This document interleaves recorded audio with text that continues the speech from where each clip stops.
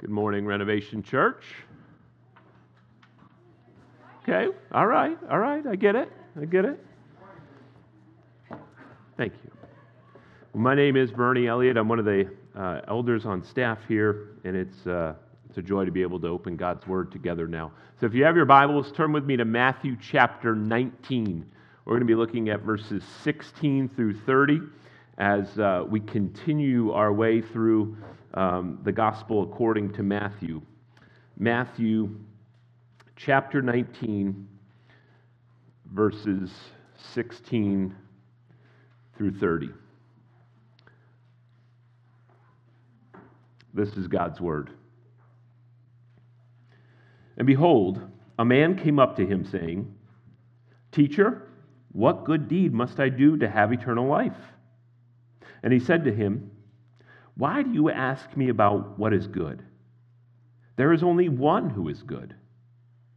If you would enter life, keep the commandments." He said to him, "Which ones?" And Jesus said, "You shall not murder. You shall not commit adultery. You shall not steal.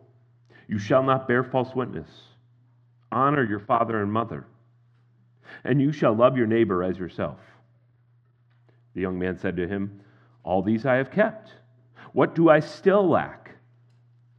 Jesus said to him, "If you would be perfect, go, sell what you possess, and give to the poor, and you will have treasure in heaven. And come, follow me." When the young man heard this, he went away sorrowful, for he had great possessions. And Jesus said to his disciples, "Truly I say to you, only with difficulty will a rich person enter the kingdom of heaven. Again, I tell you, it is easier for a camel to go through the eye of a needle than for a rich person to enter the kingdom of God." When the disciples heard this, they were greatly astonished, saying, "Who then can be saved?" But Jesus looked at them and said, "With man, this is impossible. But with God, all things are possible." Then Peter said in reply, "See, we have left everything and followed you. What then will we have?" Jesus said to them, "Truly I say to you, in the new world, when the Son of Man will sit on his glorious throne, you who have followed me will also sit on 12 thrones, judging the 12 tribes of Israel. And everyone who has left houses or brothers or sisters or father or mother or children or lands for my name's sake will receive 100-fold and will inherit eternal life. But many who are first will be last, and the last first." Would you bow your heads and again pray with me? Father, we come to you in Jesus' name, and we just tell you right now, we need your help. So would you, by your Spirit, speak to us in your word? Would you cause your word to take root in our hearts, in our lives? And would you bring forth fruit for your honor and your glory? So we pray, may the words of my mouth and may the meditations of our heart be pleasing and acceptable to you. In Jesus' name we pray. Amen. The U.S. Bullion Depository, better known as Fort Knox, is this veritable fortress that houses 147 million ounces of gold. Some people think it's about half of the U.S. gold reserves.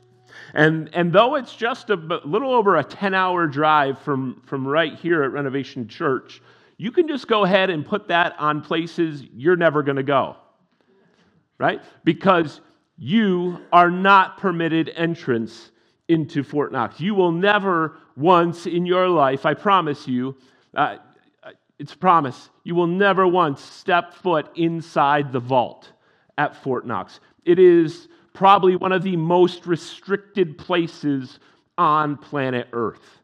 And the vault is lined with these granite walls, and it has this 20-ton blast-proof door that enters into it. And security experts say there are a dozen published or known security measures to gain entrance to the vault.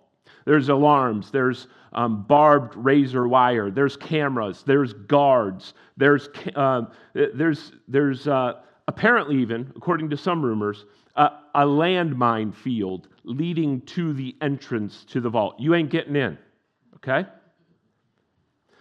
No one person actually knows the entire combination to the vault. Several people have to come together to enter the vault. You can try really hard, but try all you want. You are not getting in. Six Flags, Darien Lake. It's just over a 90-minute trip down the thruway, right? Just to the west. And it promises fun for families and perhaps some thrills for those of you who are into that sort of thing. And with shirt and shoes and $34.99, you can walk through the gate and have a fun-filled day. You'll be welcomed in by the staff there. I wonder if you were pressed, which one of these scenarios would you say is more closely aligned to how you think about your hope of entering eternal life? Is it more akin to you getting into Fort Knox or more like you going to Six Flags Darien Lake? Is it absolutely impossible, or are there some hurdles, some obstacles in the way, but it's possible? Well, our text has a clear answer for us, and I hope you hear it. So let's look at it. Jesus is approached by a man that opens our text. He's inquiring about what is required for him to enjoy life with God forever. Verse 16, he says this, "Teacher, what good deed must I do to have eternal life?" Now you'll notice in the text, Jesus doesn't respond directly to this question at first. Instead, he wants to question the man's assumptions about his understanding of good. So in verse 17, Jesus poses a question back to him. Look at what he says. "Why do you ask me about what is good? There is only one who is good." So Jesus wants the man and us to see that there aren't just some things, whether they're actions or words, that are inherently good. There aren't just inherently good words or inherently good actions. Good isn't some subjective standard. Good finds its meaning in God. Otherwise, good has no fixed order or objective grounding. God doesn't command certain things because they're nice. God doesn't command certain things because they're right or good in themselves. God commands certain things in His law because they reflect His nature and His character. They reflect His holiness and His beauty. That's why God commands things and calls them good. So when we're faced with God's law, when we hear God's law, when we read His commandments, what we are faced with actually is not just random commands, moral code 3.1, but really the purity and the beauty and the desirability of our God, the Creator. That's what Jesus says to the man. So having established the rationale for the moral order, Jesus eventually gets to his question about what good deed he must do to inherit eternal life. Look at it at the end of verse 17. He says, "If you would enter life, keep the commandments." Right? The man says, inexplicably almost, "Which ones?" As if he didn't know which commandments, right? Well, Jesus entertains this stupid question, and he basically goes through the 6th through the 9th commandment, right? Don't kill, don't commit adultery, don't steal, don't bear false witness. And then he goes back, he doubles back, and he utters the 5th commandment. Hey, honor mom and dad. And then, having cited what most people call the second table of the law, Jesus summarizes it with a quote from the Old Testament, Leviticus 19:18. "You shall love your neighbor as yourself." Second table of the law is about loving neighbor as ourselves. So this is what Jesus is communicating to us, to the man. The standard for eternal life is personally, perfectly, and persistently obeying God's law. Personally, perfectly, persistently obeying God's law. Complete conformity to the Creator's commands. I hope you kind of feel that. That's a staggering standard. And in Matthew 5, Jesus has kind of laid out the implications of it for us. Because as Ethan, in introducing our confession, said, if you become angry with your brother, you've murdered him. Every one of us who looks at another with lustful intent has committed adultery. Those of us who carelessly promise something, but then renege on that promise, we've devalued our words and we've borne false witness. Kids, when you've refused to listen to mom and dad, you've violated God's law. Our hands, every one of us, are guilty.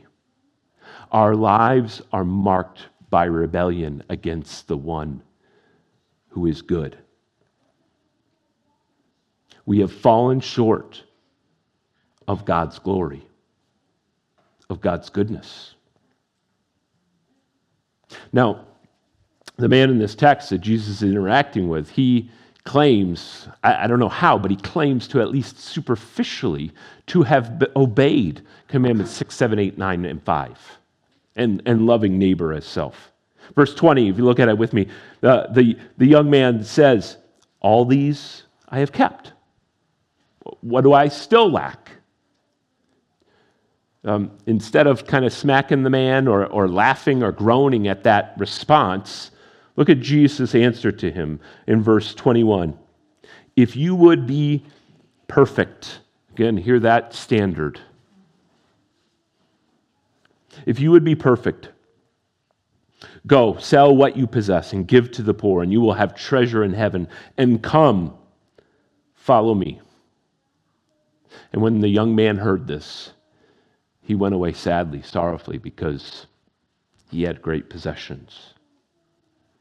So while this man had apparently lived an outwardly moral life, right? Never murdered, never really slandered somebody, never stole from others.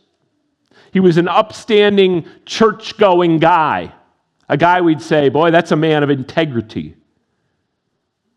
There was one commandment he did not keep. The first. Exodus chapter 20, verse 3 says this, you shall have no other gods before me. This man had made a god of his wealth. And in so doing, probably broke the 10th commandment, which Jesus leaves out conspicuously. Thou shalt not covet.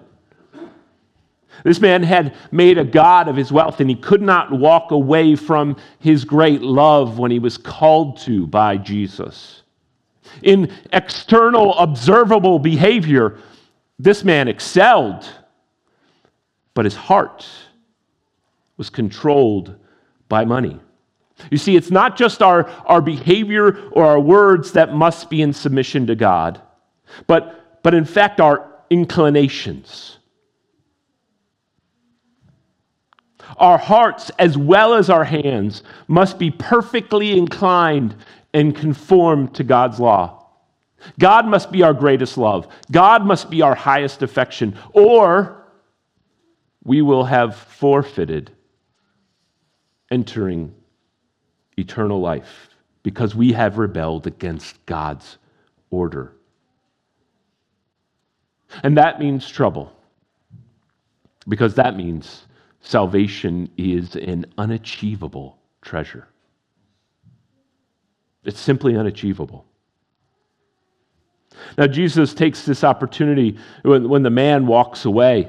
He just walks off the scene to teach his disciples, to teach us about one of the great dangers in life that vies for our affections, and that is wealth. Look at verses 23 and 24 with me. And Jesus said to his disciples, "Truly I say to you, only with difficulty will a rich person enter the kingdom of heaven. Again, I tell you, it is easier for a camel to go through the eye of a needle than for a rich person to enter the kingdom of God." Just be honest with you, this is different, the words of Jesus here, than the way that I often hear wealth talked about in Christian circles in the church.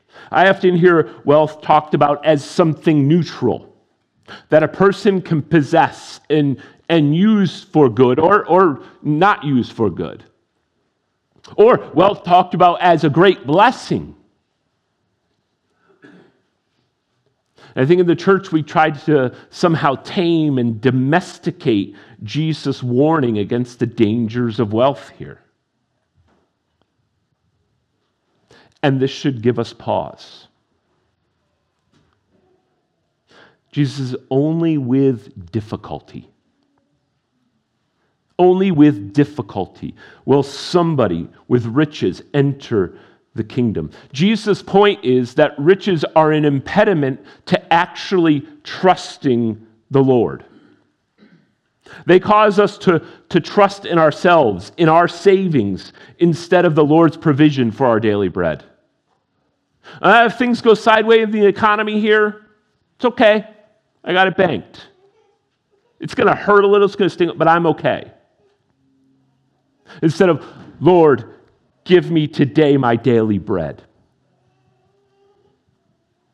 They tempt us to find our joy in things that wear out, that rust, that are destroyed, that are stolen, instead of finding our joy in the source of all joy, the blessed God.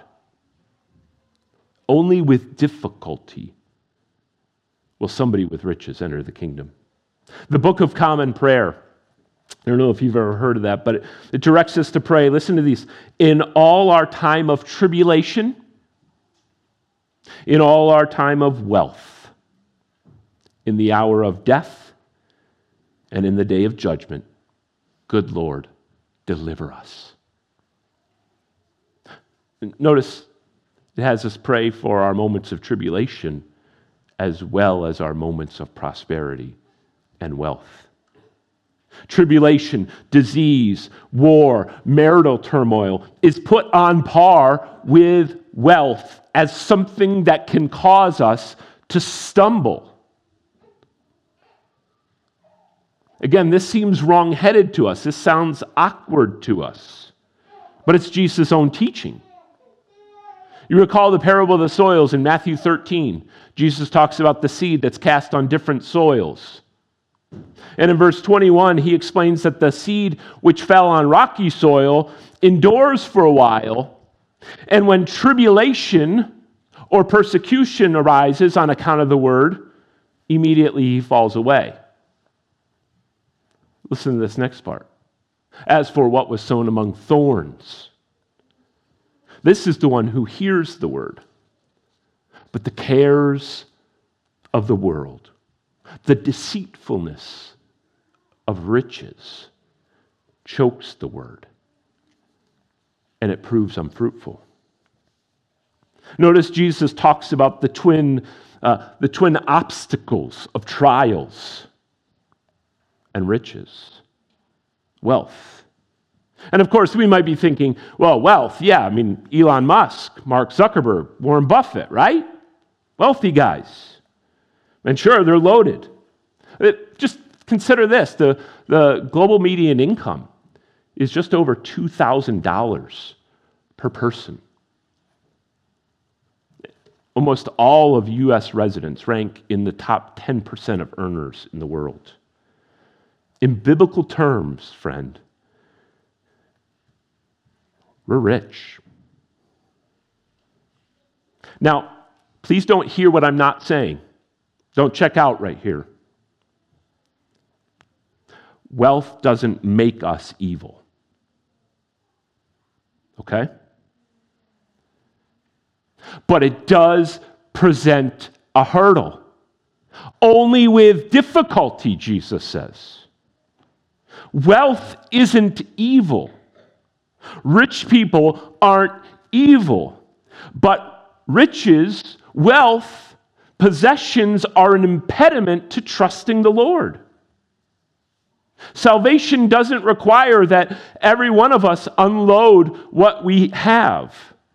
Think about it. Abraham was saved. Job was saved. Zacchaeus was saved. These were all rich men. Jesus knew possessions were a god for this man. And he knows that possessions are a god for many of us. It's a difficulty for us. Maybe it's not, but there are other temptations. And we can easily shrug off, riches aren't an issue for me. Wealth isn't an issue for me. Possessions, they're not an issue for me. Brother and sister, hear Jesus' words again. It is easier for a camel to go through the eye of a needle than for a rich person to enter the kingdom of God. Jesus is taking the largest animal common in that part of the world. The largest animal possible in that part of the world. And say it's easier for this thing to go through the smallest opening in daily life. The eye of a needle. It's easier for this thing to go through this than for a person with riches to enter the kingdom. I think, given that warning, this deserves some fairly serious attention on our part. Not just, no big deal for me. In response to this, Craig Blomberg writes, true Christian stewardship will examine mortgages, credit, giving, insurance, investments, and a whole host of areas of life not brought under Christ's lordship. Don't stiff-arm Jesus' warning this morning. Wealth is an obstacle. Just one obstacle, but wealth is an obstacle to entering the kingdom.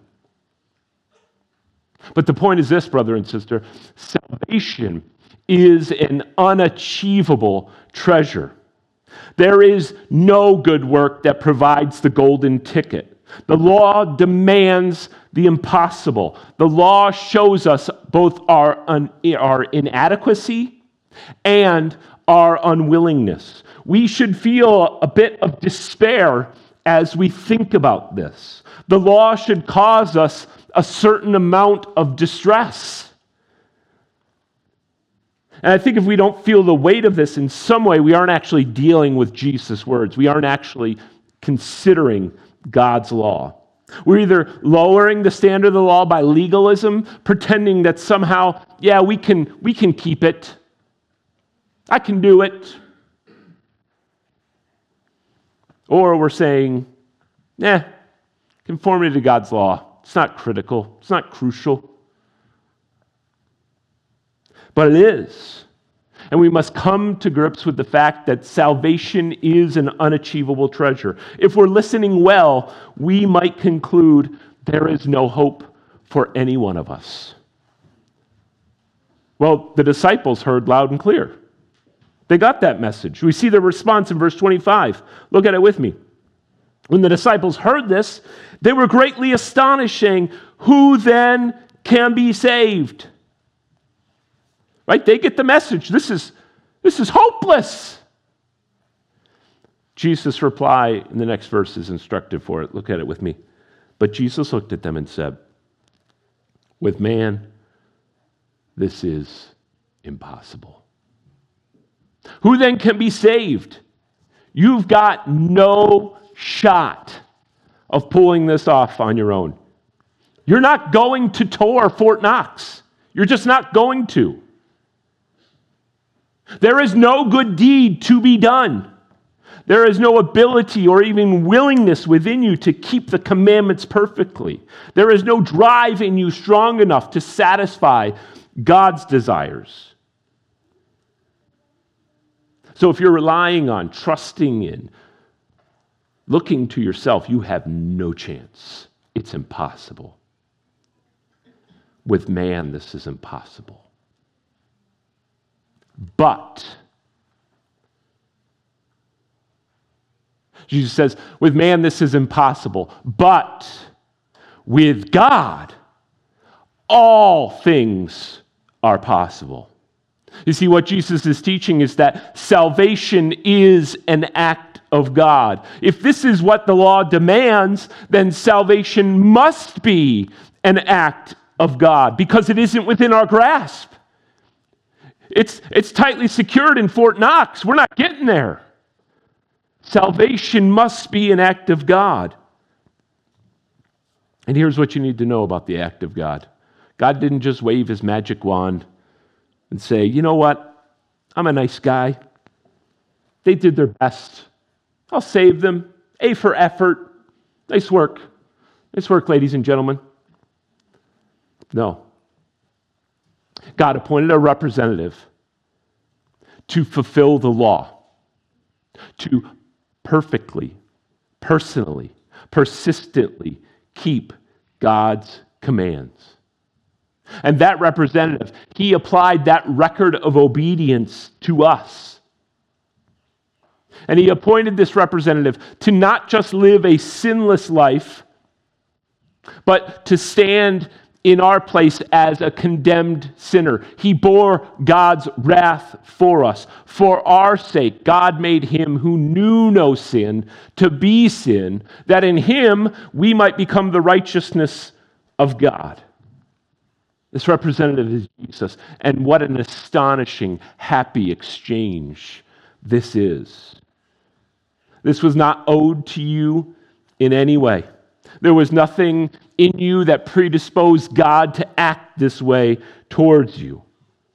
Friend, it is God's grace, God's unmerited, undeserved, unearned kindness and acceptance. Not I got dressed appropriately and here's my $34.99. Let me in, God, eh? Nothing in our hands we bring. Simply to the cross we cling. Jesus is all our hope and our righteousness. Because salvation is an unachievable treasure, salvation must be an astonishing act of our God.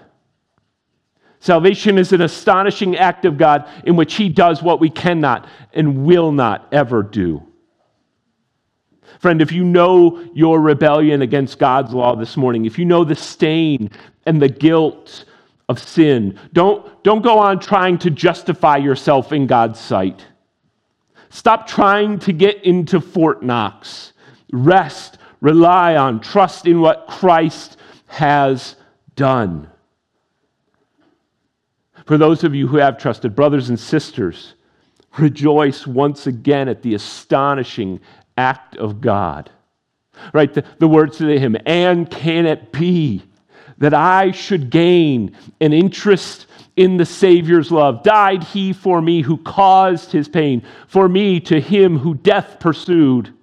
Amazing love, how can it be that thou, my God, shouldst die for me?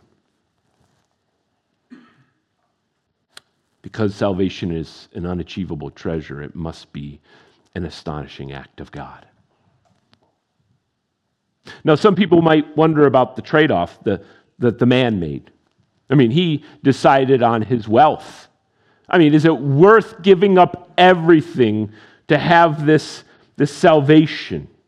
The man in the story decided it wasn't worth it. But Jesus addresses this question in response to Peter's inquiry. After all, Peter and the other disciples, they had left their family behind. They had left the family business behind, right? They left their nets, followed Jesus. Look at verses 28 and 29 with me.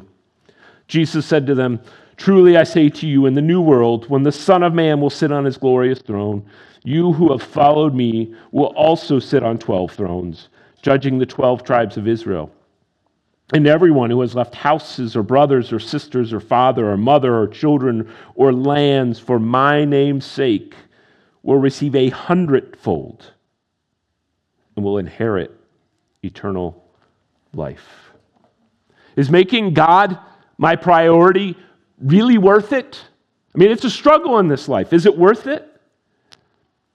Look at what salvation involves in these verses, because salvation is accompanied by unimaginable blessings. First, salvation involves a new world. Jesus says it there. There'll be a new heaven and a new earth, free from the presence of sin and the temptation of sin. No more mourning or pain, no more death, no more crying. What does the absence of those things not overshadow in this life?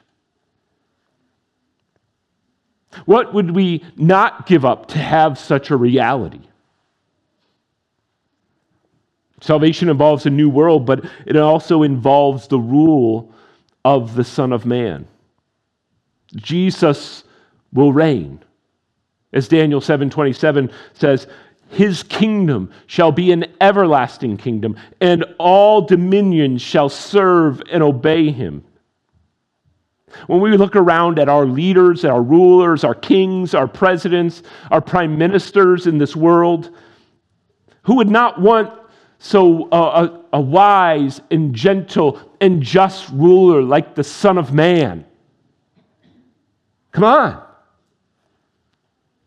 Salvation involves a new world with the rule of the Son of Man. And perhaps surprisingly, salvation involves our participation in God's reign. We also will sit with him on thrones, ruling with him.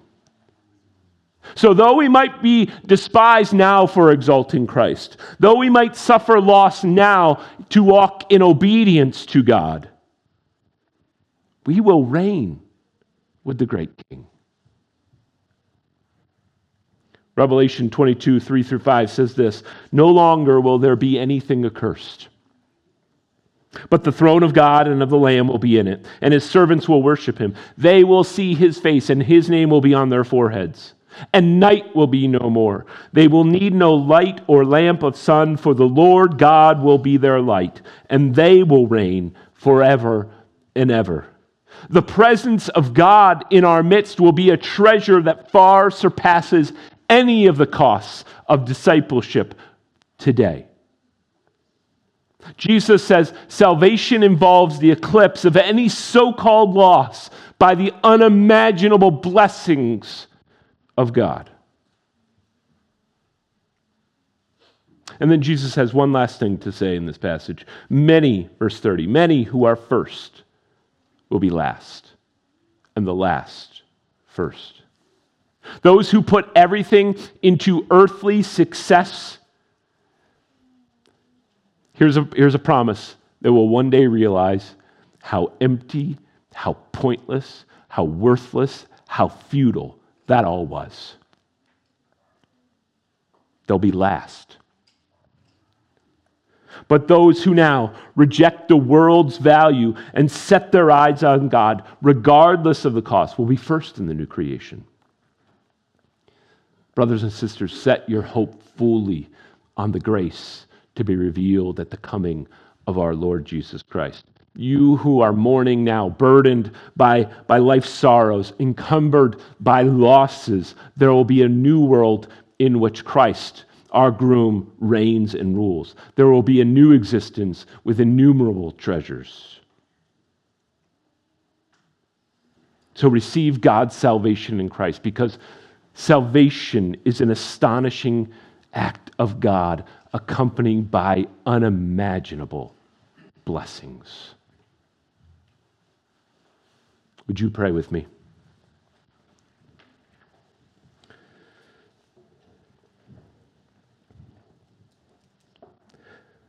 Father, we thank you for your word, and we pray even now that you would continue to work in our minds and in our hearts, that you would show us, that you would convince us of our sinfulness, of our corruption, of our rebellion, of our total inability to please you as we should, to offer you the worship you are due.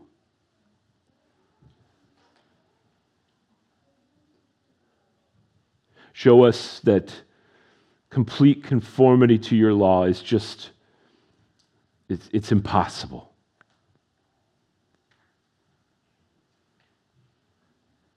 And I pray that you would apply your grace, astonish us with your grace in Christ Jesus.